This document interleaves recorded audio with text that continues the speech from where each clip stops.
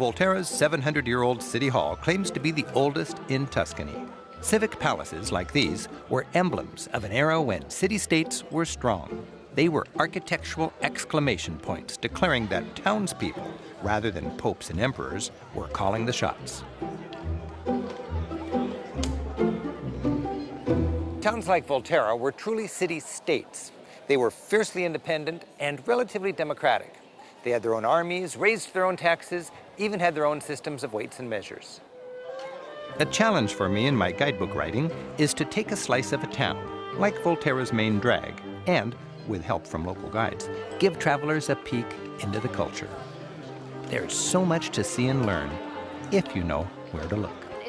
Annie Adair, an American who fell in love with Volterra and one of its men, works here as a guide, and she's joining us to help out.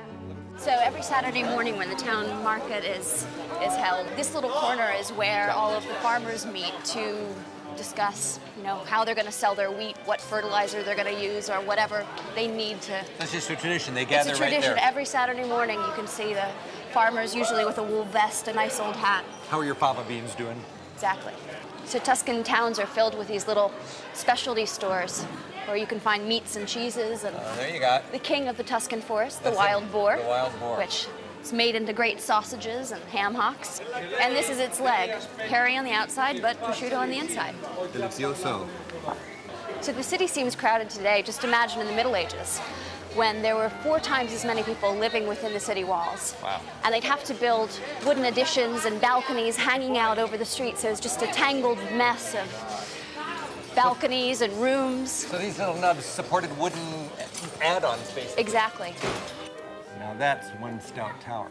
It was actually the house tower or the home of a noble family in the 13th century. So it was a private home. It was a private home, but it also served a defensive function. You'd see on the ground floor, this would have been where they would have had a store, but there was no interior staircase. So to get inside the house, they'd have to use a ladder up to that door above that's very narrow. So that's the front door of the house. That was the front door to get inside the house. And it was made so narrow so that you couldn't possibly get inside wearing armor. It turns out that quaint little Volterra was a significant player in both ancient Etruscan and Roman times. By ancient standards, Volterra was huge. Under the Etruscans, there were 25,000 inhabitants. 25,000, yeah. Wow. And about 5 centuries later, under the Romans, there were just as many people. And they built this theater down here to seat up to 2,000 spectators. So under all of this, there's Roman ruins, just like this? Just about anywhere you dig, you can find something that's Roman.